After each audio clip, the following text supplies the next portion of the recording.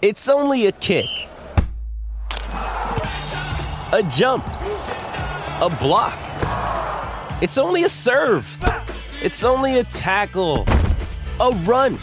It's only for the fans. After all, it's only pressure. You got this. Adidas.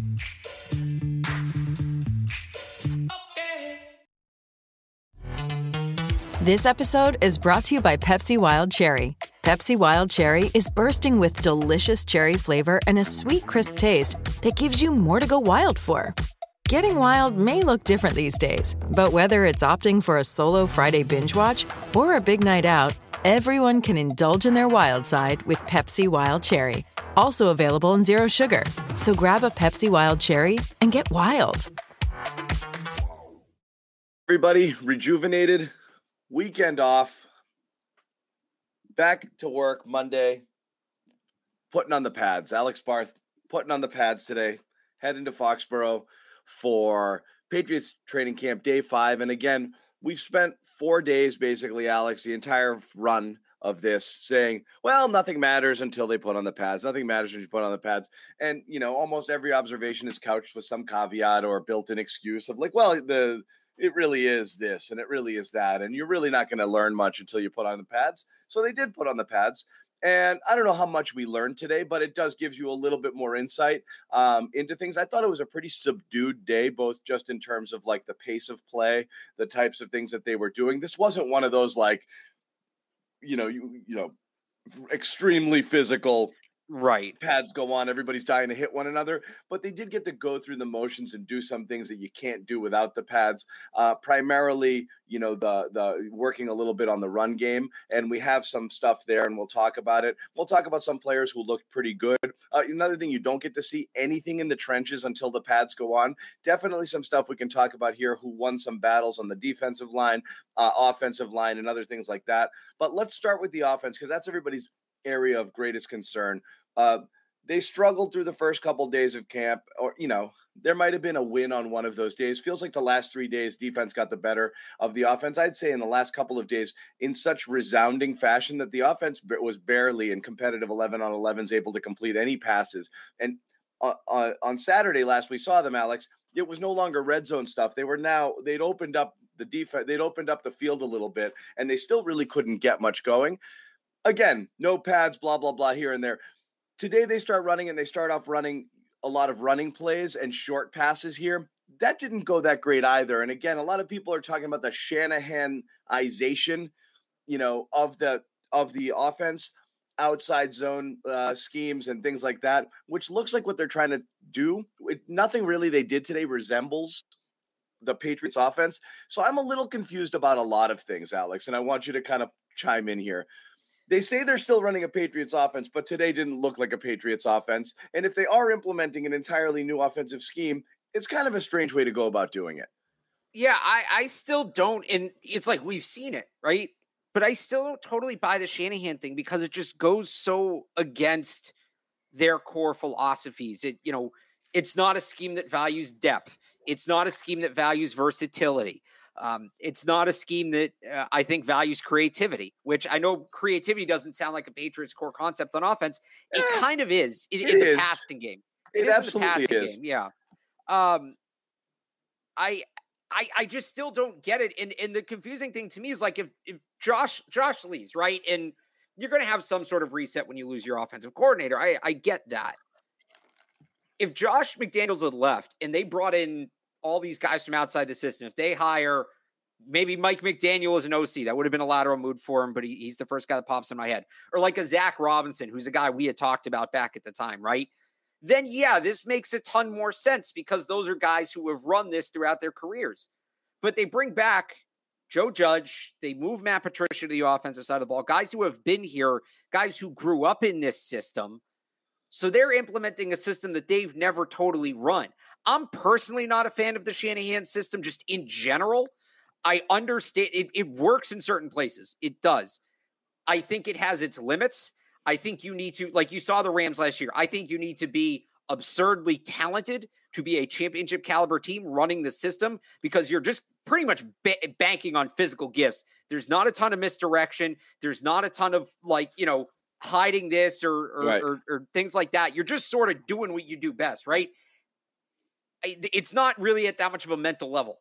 So that's where you hear the simplification of it. And I guess that would be the pitch, but they don't have the roster for it. It's not just, I'm not one of these people saying they don't have any skill on offense, but certain players are scheme fits. I don't know that they totally have the roster for it. They don't really have a coach that's experienced with it. It's not. I still don't get it.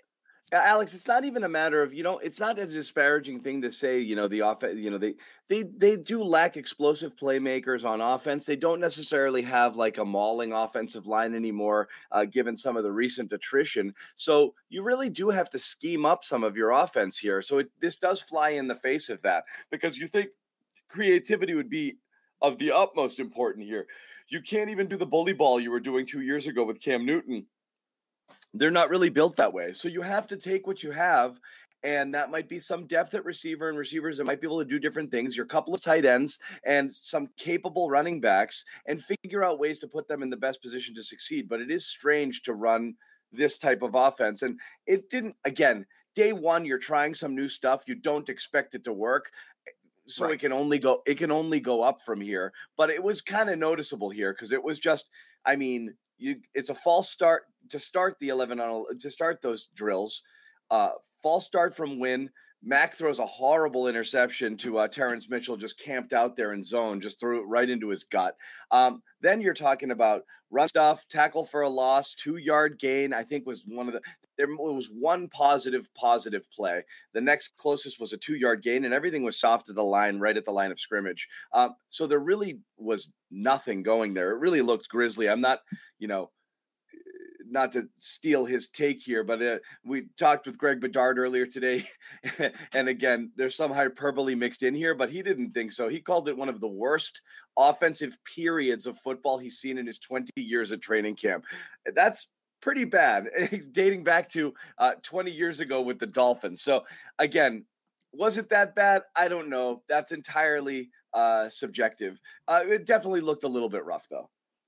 Was he not there when Danny Etling was in camp? Like, or Tebow. Or Tebow, yeah. I don't know about that. Tebow, they were literally laughing at Tebow because he was scrambling, and they're like, "Dude, this isn't that drill." Right. Like he's throwing end over end balls. I've been on the beat 5 years. I've seen worse. Like, it wasn't good. It wasn't good that first period. It's also one period. It wasn't the whole practice. I think people see that and they think he's talking about the whole practice. The Mack interception. No, just one period. That right. First period there, thought it was rocky. The offense made some plays later, and there's some good stuff to talk about too. We're starting with this. This is the first thing we saw, and it's the first thing that involved physicality, at which we hadn't really gotten to see to this point. Right. It was the first. Everything before that, they were in their positional groups. I think there was one like wide receiver corner one-on-one period. And I love that. I want to offense defense head to head. There were some that I do want to hit on later too. But just again, real quick on that period and what Greg said and all of that is my notes blow everywhere because I gotta have the fan going 24/7. The offensive line did not look good. You had a couple of false starts in there. They really didn't get much of a push up front. I thought the defense it's the weird thing about training camp. I said this the other day, right? You can say anybody looked good or anybody looked bad because it's one team going up against itself. Greg can say the offensive line looked as bad as it's ever looked. Somebody else might sit here and say, hey, this was one of the best defensive line performance I've ever seen in training camp, right? Like, same conversation we've been having in camp, Alex, with when you put it out there, defense dominated the day. Everyone gets really defensive about it. And like they start to act as apologists for the receivers and look, it's going to be better. Can't you take it can't you look at it the other way? The defensive backs have been playing really well so far in camp. That's a positive. Defensive line is also an area where you wonder, do they have enough depth, enough brawn up front? They got murdered in the run game last year. Murdered, okay? At critical times, they couldn't get off the field. So them looking good is good. It's not just an indictment on the offense. And it wasn't just the guys you would expect to look good that looked good. And they did. Barmore, I thought, was the best player in the trenches today. And Gottschall was good today. Gottschall was good, but you even had guys like Daniel Aquale had a couple of nice reps. I saw a nice rep from LeBrian Ray. Like, that to me was their bigger problem. It wasn't like, I think, and this goes back to what we've been talking about over the last week with the Gottschall extension. Why do you pay this guy if the run defense isn't as good, right? I think they had guys at the top of the depth chart who can play, but defensive line's a rotational position. Guys really aren't cracking 70% usage rate. It's when Gotcha had to come off the field. It's when Barmore had to come off the field. There was this monumental drop off in ability, and I think that's what killed them. So when you see a guy like Daniel Aquale, again, playing well, that's an encouraging sign because, hey, maybe they have a depth piece here. And I know he was here last year. He actually played well when he was on the field. He was just a practice squad guy, so they didn't have him in every game. LeBron Ray, everybody knows how high I am on LeBron Ray. Again, had a good rep. To go back to that offensive period, the false starts kill you. But again, that's kind of a first day thing. I just thought the defense brought the energy today. And this is kind of how things go in camp too. They go back and forth. Like one unit makes their statement. And okay, so the defensive line, the defensive front, they made their statement today. Certainly, they were the better unit today. They came with more energy. And you love to see that. You do. Now it's all right. The offensive line has to sit on this. They got to go into meetings. They got to watch themselves getting beat. They got to go home. They got to think about it. They got to feel it. They're going to come in tomorrow kind of ticked off. And now it's all right. Are they going to respond? Are they going to punch back? Like that's sort of how camp goes. It turns into this back and forth and you just see which side can one up the other. Yeah. And that's, of course, and you see it a lot, and you see some instances where, a defense, there's other teams in camp where a defense might be outplaying an offense and the team is more known for its offense than defense. And then as you said, they flip the script. We see this in practices against opposing teams. They get beat up bad one day, they come back and they have a good day. So again, you're not reading a ton into it, but the bigger picture thing here is, yes, it's training camp. Yes, it's early. Yes, you don't expect results right away, particularly if you're working in any sort of new schemes, but you are potentially setting yourself up to fail with the way that the system is running right now, which again, no matter, I don't care how many different ways it's spun. I will not for the life of me understand what's going on behind the scenes in terms of who's managing the offense and the offensive play calling. And whether or not that's an issue, and again, it's extremely early to say that, it's going to be the scapegoat for this team if things go south or the offense really starts slowly. You're putting yourself in a position, again, we talked about this the other day, Alex, you're saying, well, Belichick's saying it's on me and not these guys, but everyone's going to be pointing at Belichick's decision to hand the reins potentially to Patricia, to create an environment where people don't really know what's going on. The assistants talked today, and naturally Matt Patricia, this is one of the things he was asked about. Here's what he had to say about what's going on behind the scenes with the offensive play calling. Are you the one scripting? We all kind of handle, all of the coaches, all the way across the board. We all kind of work together. Coach Belichick obviously, helps us a lot too. And myself and Joe and Nick Cayley and Vinny and Billy, it's a big divide and conquer at some points where we have a lot of work to get done through the course of the night, and everybody really understands what we're trying to do. Not everybody understands right what they're trying to do. So I don't get it. It won't make sense to me. We're not saying it's the end all be all. It's not going to tank the season. It's just weird. And will continue to be weird. And it might be the greatest success story ever. And how many times have we said, what the hell is going on here? And then it ended up working. But this just still seems weird. Well, it's funny. Like, it seems weird until you remember they've been doing this on defense for 4 or 5 years now. Yeah. And some of that's just the fantasy football occasion of the game. And people don't really think about defense anymore. It's just something that's there to kill their best fantasy receiver or best fantasy running back or whatever. Yes and no, though, Alex. Last year it was, Bill was really actively involved. And I think, one of the vibes behind the scenes is when he took a step back, things got a little bit chaotic and there was a little bit of questioning. Again, this is what's been talked about behind the scenes. There was some questioning about, who am I listening to here? This guy or this guy? I'm listening to one guy in practice and one guy in the game, and different people are whispering in my ear and telling me to do this thing. I'll go back to everyone's seen the movie Office Space. I've got 7 bosses, Bob. You can't have 7 bosses because you can't do one thing, have somebody tell you should be doing something different, take 5 steps to your left and find out that somebody else comes over and says, actually, you should be doing this. And be like, well, which one of you is the final say here? Who am I listening to here? It's a lot of voices is not great. I mean, you have to be in lockstep and everybody's got to be delivering the same exact message if you're going to have multiple people in your ear telling you what you're supposed to be doing. Yeah, no, I mean, that's a fair point. Again, I think it's probably clearer behind the scenes than it is to us, but it does. I mean, there was some of that last offseason. You're absolutely right. Or last season, you're absolutely right. Where it's, well, what exactly is going on there? It did look disjointed at times. Remember, they had all those like too many men on the field penalties, and they had to burn those timeouts. They couldn't figure out their personnel. It's like stuff like that concerns me, right? So I guess we'll see. It is weird. It is weird at the end of the day, though. It's weird. So, and like, again, I guess my point is, what I said at the beginning, let me rephrase that. When I said it's weird until you remember they've been doing it on defense, it's weird on defense too. I guess the phrase, it's people are acting like it's unexpected, like it's unheard of, right? Well, it's not, because they've been doing it for 5 years. It's still weird, but it's not. People are acting like this came out of nowhere, like this is some massive groundbreaking territory. They've done this on offense in the past, and they've done it on defense, up until now for the last 5 consecutive years. All right, real quick, we want to take a pause and tell you about our sponsor, BetOnline. BetOnline, the fastest, easiest way to wager on all your favorite sports, contests, and events with the first-to-market odds and lines. And, of course, the Patriots Beat podcast and the entire CLNS Media Network is powered by BetOnline. Find reviews and news of every league, including Major League Baseball, NFL, NBA, NHL, combat sports, esports, and even golf. BetOnline continues to be the top online resource for all your sports information, from live in-game betting, props, and futures.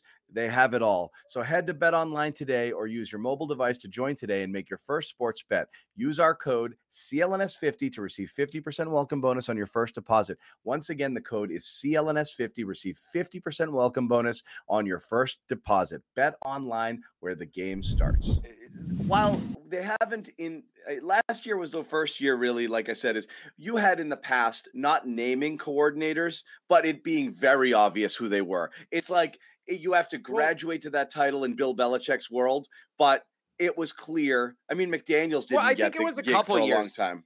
I think it was a couple years, because at least on defense, because it was really when Flores left. After Flores left, you've been living with it. Okay. Yeah. And it hasn't been awesome. So we're not going to say they've lived with it and thrived since then. After Flores left and you had a Super Bowl winning caliber defense here, then you didn't. And I'm not saying it was all him. A lot of it's personnel as well. But yes, you've lived with it on defense the last couple of years. You didn't really in the 18, 19 years prior during this entire run. There was clearly an alpha on the offensive and defensive side of the ball. Whether or not they got the title, there was one voice, okay? This multiple voices thing is odd. Yeah, no, it is. It is definitely odd. But it's something they've been doing, so it's not. They clearly have been able to manage it, right? They've had some level of success with it. So that's just why, and maybe it's something that works on defense and not on offense. That's possible too. And maybe. Yeah, maybe it's I don't know. Again, it'll continue. My main point is I'm not going to lay the blame of anything that's happening through 5 days of freaking training camp on anything going on schematically behind the scenes, but you're setting yourself up to scapegoat this particular situation because it is unorthodox. When unorthodox works, that's great. When it doesn't, it's what the hell are you doing? It's no different than a draft philosophy. When you go off the board and you take a Logan Mankins, well, holy crap, that was great. But if you take a Strange and he ends up not being great, couldn't you have just drafted the consensus best guy? It always works that way. So that's the risk you take when you have unorthodox behavior. Bill Belichick has more than earned the right to do that because he's gone off the board and done strange, unconventional things throughout his tenure, and it's worked to tremendous success. But we're teetering a little bit here, Alex. That's what I'm saying. Let me just add this too, to the people who are putting, the training camp struggles, attributing the training camp struggles to the offensive play calling. And I'm not. You're not. And you said what you just said made me think of this, and I'm not either. And look, some people don't necessarily know the ins and outs of how training camp works. So I want to explain it for people, because I like this to be an educational show. When what they're running right now is not their playbook. Like the plays, and I use plays loosely, and this is even in the preseason, right? They might have a couple of concepts from their playbook that they try in the preseason, but for the most part, basically what they're doing, it's like a game of Madden. They have like 40 plays drawn up on a chart, and they're just picking from that chart, and that's what they're running. They don't start running their actual true system until the practices get closed to the public. That's just that's how it works. So they're using some concepts now that they'll try to run, but they're focused on such a micro level now on a player to player basis in technique and things like that. The plays themselves don't really matter a ton in terms of what they're looking at right now and what they're evaluating right now. So the play calling, nobody's calling plays right now. There's somebody saying that, hey, here's the assignment, but it's not play calling in the way that it would be, that it's going to be, week 1 against the Dolphins, right?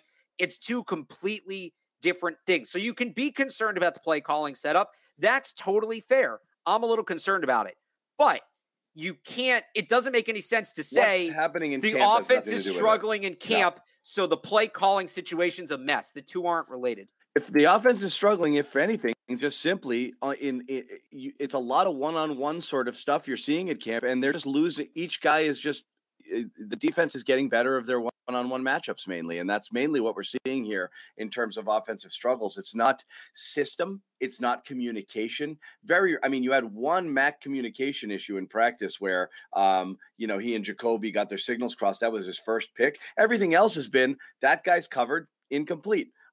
Today it was the defensive line blew everything up at the line of scrimmage and the running backs couldn't get anywhere. That's just guys beating guys. There's nothing schematic here. There's nothing about a new system. There's nothing about the play call. They're running red zone offense where they're going to pass all the time with no pads.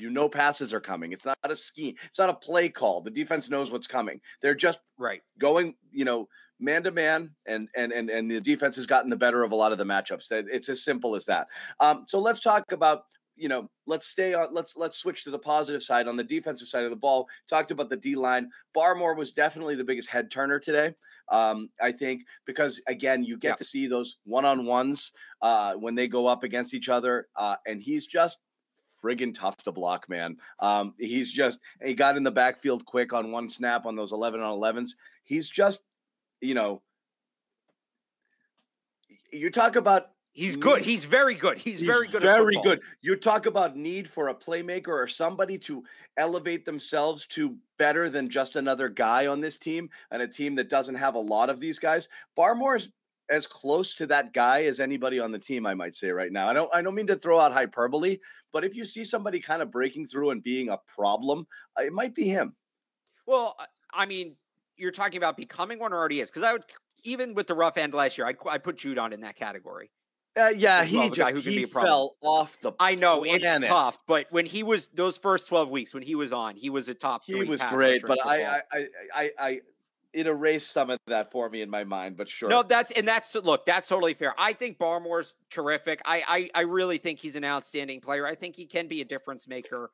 The question for me with him, and this is why I got especially excited about what I saw today, we know he has that explosive first step, and I don't know if it's if he got better or it's because I haven't seen him in a year or whatever, but what he was doing today was like beyond, it seemed like beyond what he was doing when we last saw him last year. Yeah.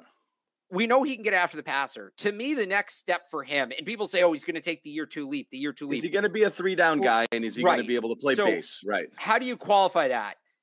Is he going to be able to give you more as a run stopper? Like, he was mostly a pass rusher last year. That kind of makes sense. That's who we thought he was going to be coming out of the draft. That's why he fell to the second round. People weren't sure if he could be that 3-down guy. What he did today, again, they were having trouble stopping the run. We just talked, or they were having trouble running the ball offensively. We just talked about it. Christian Barmore was a big part of the reason for that. And that's why I go back to, well, maybe the offense wasn't the worst it's been in 20 years. Maybe Christian Barmore was just really freaking good. And he was all jacked up today. He had the motor going today. I don't know.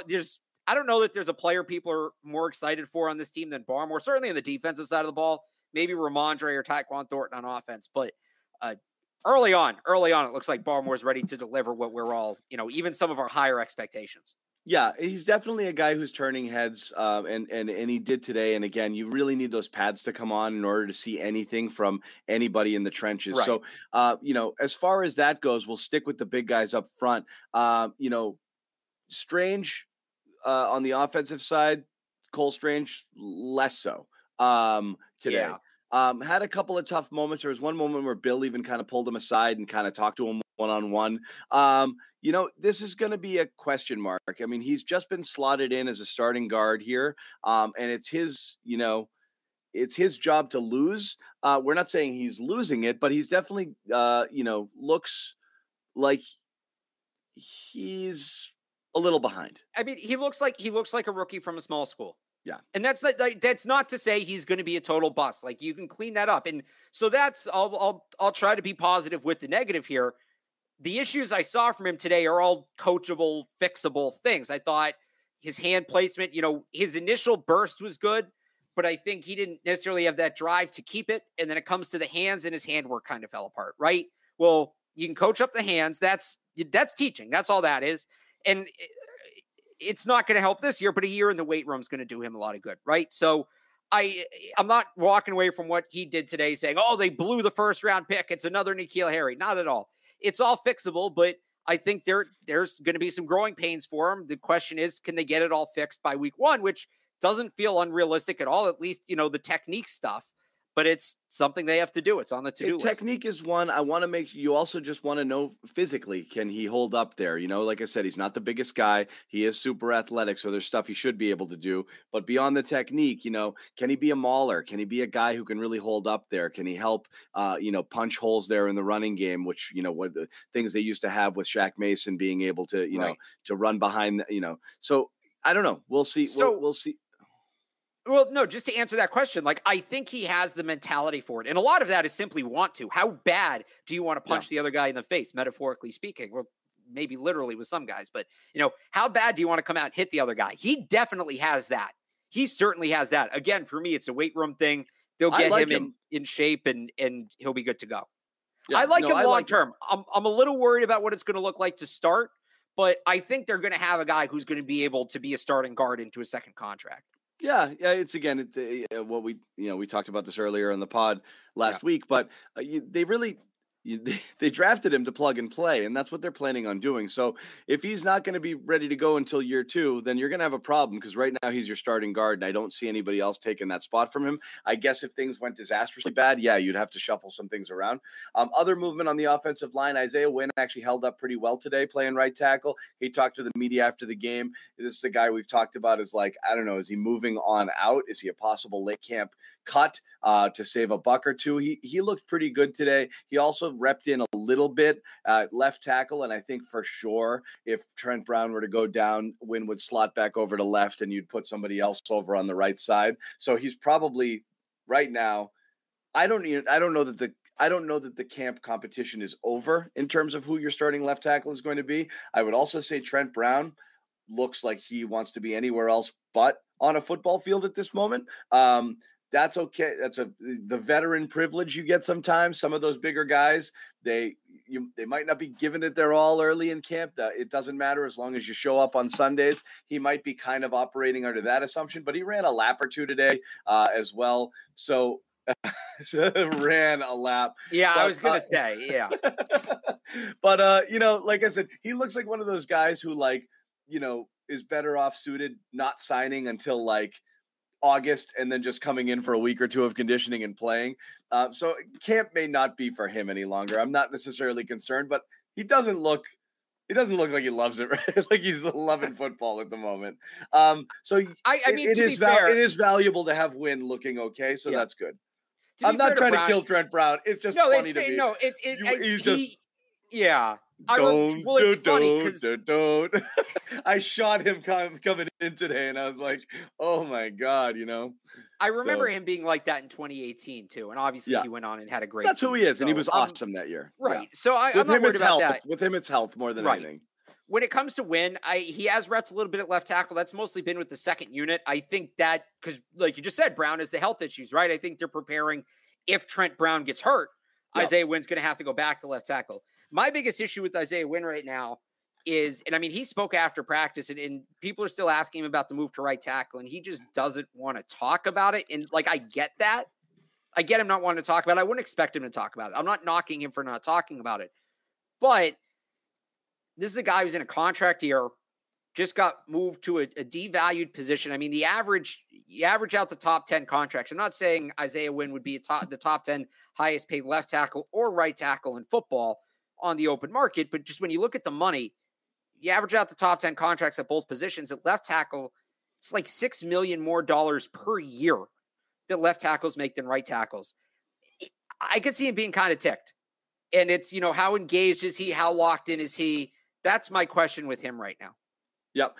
Some people in the chat asking earlier, and I did want to bring it up. Will we take questions on this pod? Absolutely. Anything I see here, you can fire them off as you go, and we can absolutely jump in there and answer some of them and put them up there. So if you don't bombard us all at once, but absolutely throw your questions in there. We'll try to get to some as well as we kind of rifle through our observations from the day. Switching to, tons of emphasis always. We're going to keep looking at the receivers and how they're doing, especially after having, losing a couple of days to end camp last week. There were moments, we mentioned Tyquan Thornton. I love seeing the one-on-ones that they're going there. It really is just you and a guy in the entire field and go. Yeah. Mike Giardi, when he was on with us, Alex, on day 2, mentioned, I'd like to see Jawan Williams maybe line up against Thornton. No, that was me. That was me. That was you? On Friday, and you gave me crap for it. Yeah, I wanted to bring this up. My bad. I thought it was Giardi, but it was take the biggest, toughest guy you have, put him up against Thornton, and smack him in the mouth, because ultimately what he needs to do more than anything is get off that line. Yeah. He's got to beat that. So what Jawan Williams does after that matters less than what he does right at the line of scrimmage, because he's bigger. And you know what? He has enough speed to be able to keep up there. So he had 2 reps in one-on-ones, and that's really all we had to go by with Thornton. But the first one, Williams got him, jammed him a little bit, knocked him off his route. He recovered really well and bounced it outside and took off down the sideline, had a step or so, made a really nice sliding catch that was contested with Williams in the area. Really good job. I've seen, feels like everything that's gone Thornton's way that's catchable, he's hauled it in. That's a really positive sign from him. And then the second one, Williams didn't get a hand on him. He just got off the line quick, beat him on a little quick slant over the middle. And so that was nice. So those were his 2 reps there. It's nice to see him doing stuff like that. Well, I think it's funny. That, to me, is what his game's going to be, at least early on in New England. It's either going to be win clean off the line underneath, or don't get jammed, or even if he gets jammed, like just recover and go, right? Recover and go. Right. You've always got you've got the speed all day. So that's going to be there. You can recover because of your speed. Not everybody can. Some people get knocked off the route and it's over. He can still run. Yeah, no, I think that first rep was so important, because that's a lot of what they're going to ask him to do. And yeah, again, like I said, just take, and maybe it says more about the Patriots corners, but take the biggest, strongest corner you got. And physically, that's Jawan Williams. They don't have Steph Gilmore around anymore. Hit him in the face and see how he reacts. And that's exactly what he did. He made up for it. He got upfield. He ended up getting about a step on Jawan Williams. It was a great ball from Mac, too. Let's give Mac some credit. Beautiful. And it's one of those, I always get yelled at when I do this, when I say, like, oh, the receiver made a great adjustment for the ball. Oh, so you're saying the quarterback sucks? No, you can have a great throw and a great catch. There's an entire concept predicated on it called the back shoulder fade. Look it up sometime. But yeah, no, I thought Mac put the ball where it had to be. He trusted it. It's one of those chemistry throws again. I talked about this last week, right? Where it's really impressive how much Mac is on the same page with some of these guys. He knew exactly where to put it. Thornton knew exactly where it was going to be. Used all 6'2" to go out in front of himself and get it. That was an excellent play. And that really, to me, was a snapshot of how are they going to use Tyquan Thornton this year? Those 2 plays. I thought that was a great view of what his role should be on this team for his rookie year. Yeah, and it's great. It's really these little moments that you're looking for a lot of times in camp, and that's it. That's exactly it. You want to see that. He passed both of those tests with I'm not going to say flying colors, but those were good efforts there from him, and you really like to see it. Speaking of the back shoulder, Devontae again made a nice back shoulder play on Malcolm Butler early, and then probably had the best play of the day on a deep 40-yard completion from Mac Jones. Again, Butler in coverage. He chased him down, shoestring tackle to avoid the touchdown. But again, Parker continues to look the part so far. And definitely has been the most consistent guy making plays each day through each of the 5 days that we've seen him so far. You did mention you did want to talk a little bit about Butler. Yeah, so he had that play early, but that back corner fade to Parker has been unstoppable all camp until Malcolm Butler twice broke it up. And one of them stood out to me because when Malcolm Butler was here the first time and was playing at like the high level when he was here, right? Like 2015, 16, one of his best traits, I thought, and like this really stood out. If you want an example, do you remember that game in Pittsburgh where he just erased Antonio Brown? Yeah. Do you remember that? Yeah. Something Malcolm Butler was excellent at in his prime. He'll get beat sometimes, like in terms of separation, but if he's there when the ball gets there, he has a very good knack for knowing exactly when to jump, how high to jump, to get to the apex of the ball, and has strong enough hands to knock that ball out. Like he can beat a receiver to the football at a high level when he's on. He very did that physical for a guy his size. He's very physical. But his timing of using that physicality also stands out. So he made a play like that today to break up that pass to Parker. And the reason I want to go into detail on this is when a guy steps away from the game for a year and comes back, you kind of look for that, where are the traits that he could lean on in the past? Are those still there? I think that's something that was Malcolm Butler's bread and butter in the past. I think that's something that he did very well, that he could rely on to help do his job well. So to see he still has that in his bag, that's a really encouraging sign when you're talking about, well, what exactly can he give them at 32 years old after a year in retirement? Yeah, and I freaking love. You talk about everyone's got their binkies, everyone's got their guys.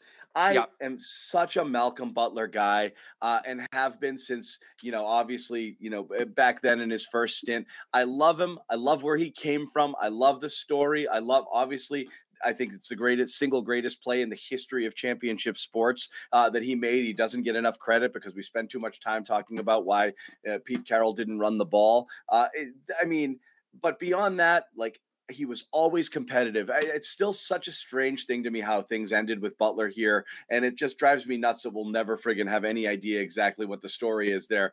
It just seems so out of character for a guy who was just there to compete.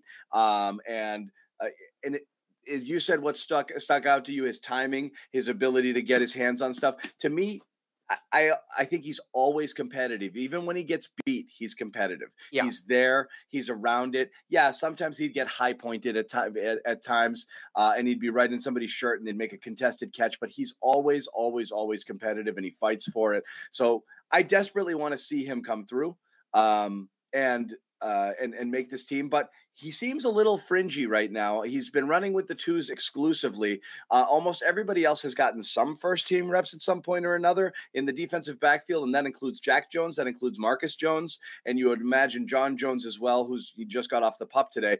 Malcolm's been locked in on second team duty the entire time. And he's working on special teams. It's something you don't normally see out of somebody who'd be a starting corner. Maybe that's a ticket to make the team, a little bit of special team stuff as well, and a backup cornerback. You can never have too much. But do you think he's a lock? Do you think he's a bubble guy?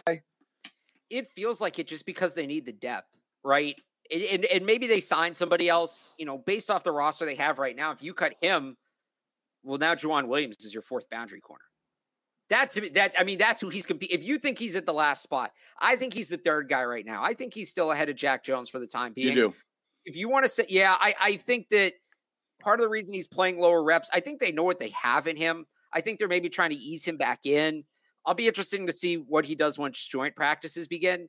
But if you want to say he's the fourth guy, and I understand there's a fair argument to say that at this point.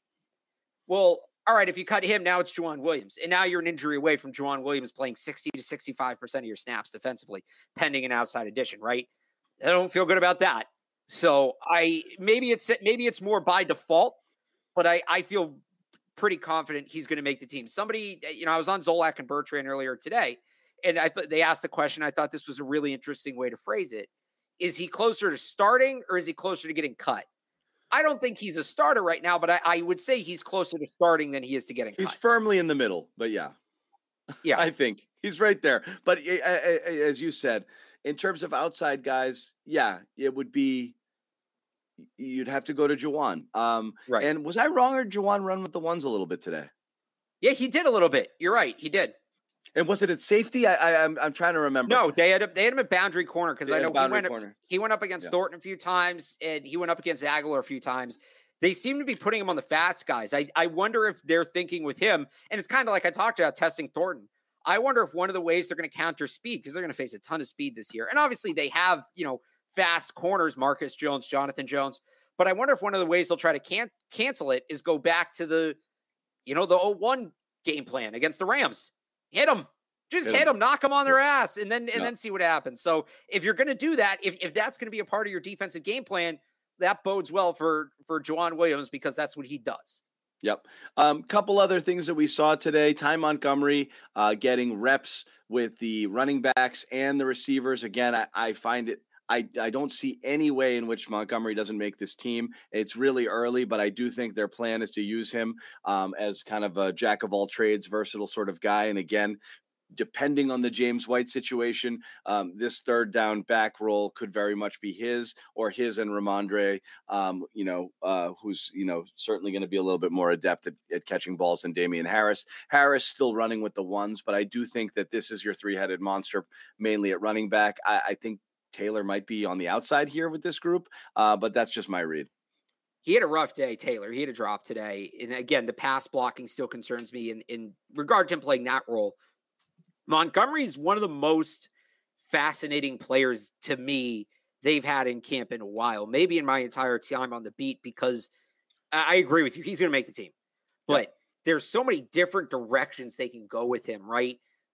Even just roster wise, how do they view him? Do they view him as a wide receiver? Do they view him as a running back?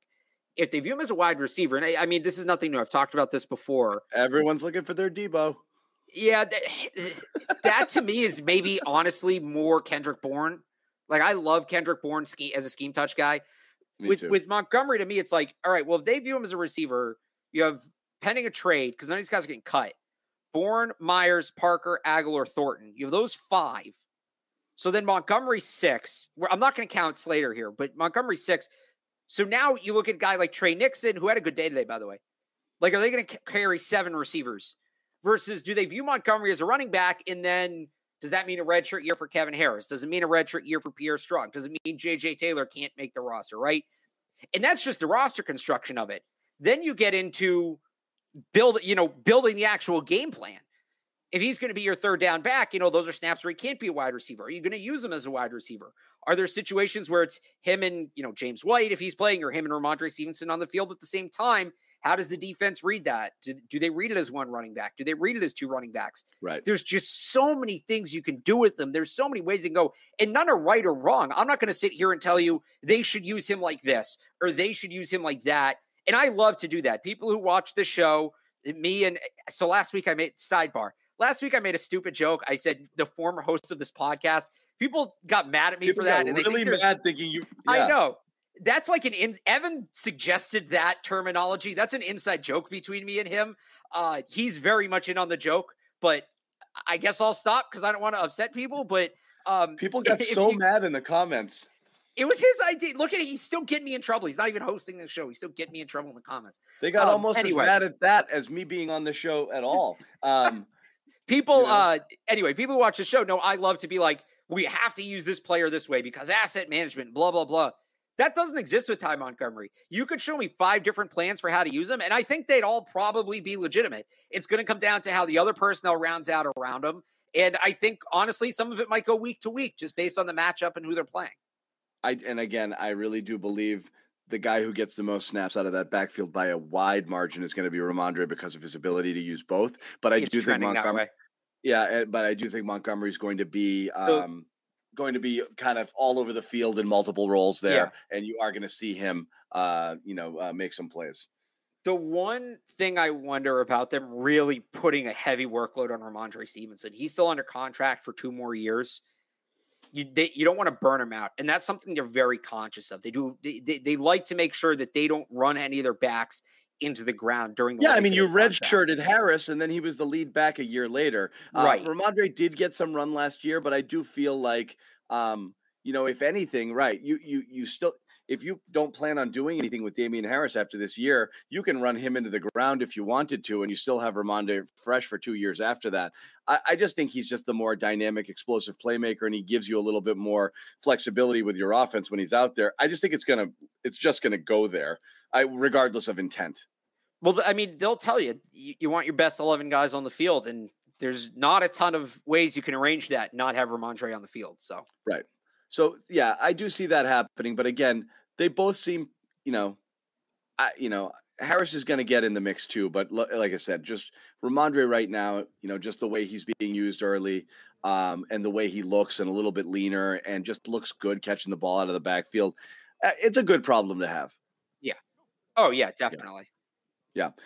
We did want to wrap up. You can't go an entire day without talking about Mac. And again, especially since the offense had struggled some, I will say, and I'm not saying this just to be a Mac Jones apologist, I don't put a lot of any of the struggles over those couple days really on him. It's not like he was missing open guys. It's not like he was making poor reads. He wasn't late. Guys just weren't open when they were doing the 11 on 11s. And he had to scramble sometimes. And there was really nobody there. He made some throws where it was those put it where only the receiver can get it sort of throws, because that was the best that he had to go with. He only threw that one pick. So I don't think he was bad even in those days, but you do want to see them make some plays today. Today was a bit of a settle down day, even though it was far from perfect. Well, my big takeaway with that, there were times last year, and look, he's played a full NFL season since then. So using last year's training camp as a baseline is it's not perfect, but I do think this is a point worth making. Mac's MO last year was he'd play great in camp. His MO last year in camp, he would be great until he made his first mistake, and then he would shut down, right? Head case, and then yeah. He was kind of done. He threw a pick to end the last practice, which was on Saturday. They were off yesterday. He threw a pick to end Saturday, comes out today, throws a pick on the first pass.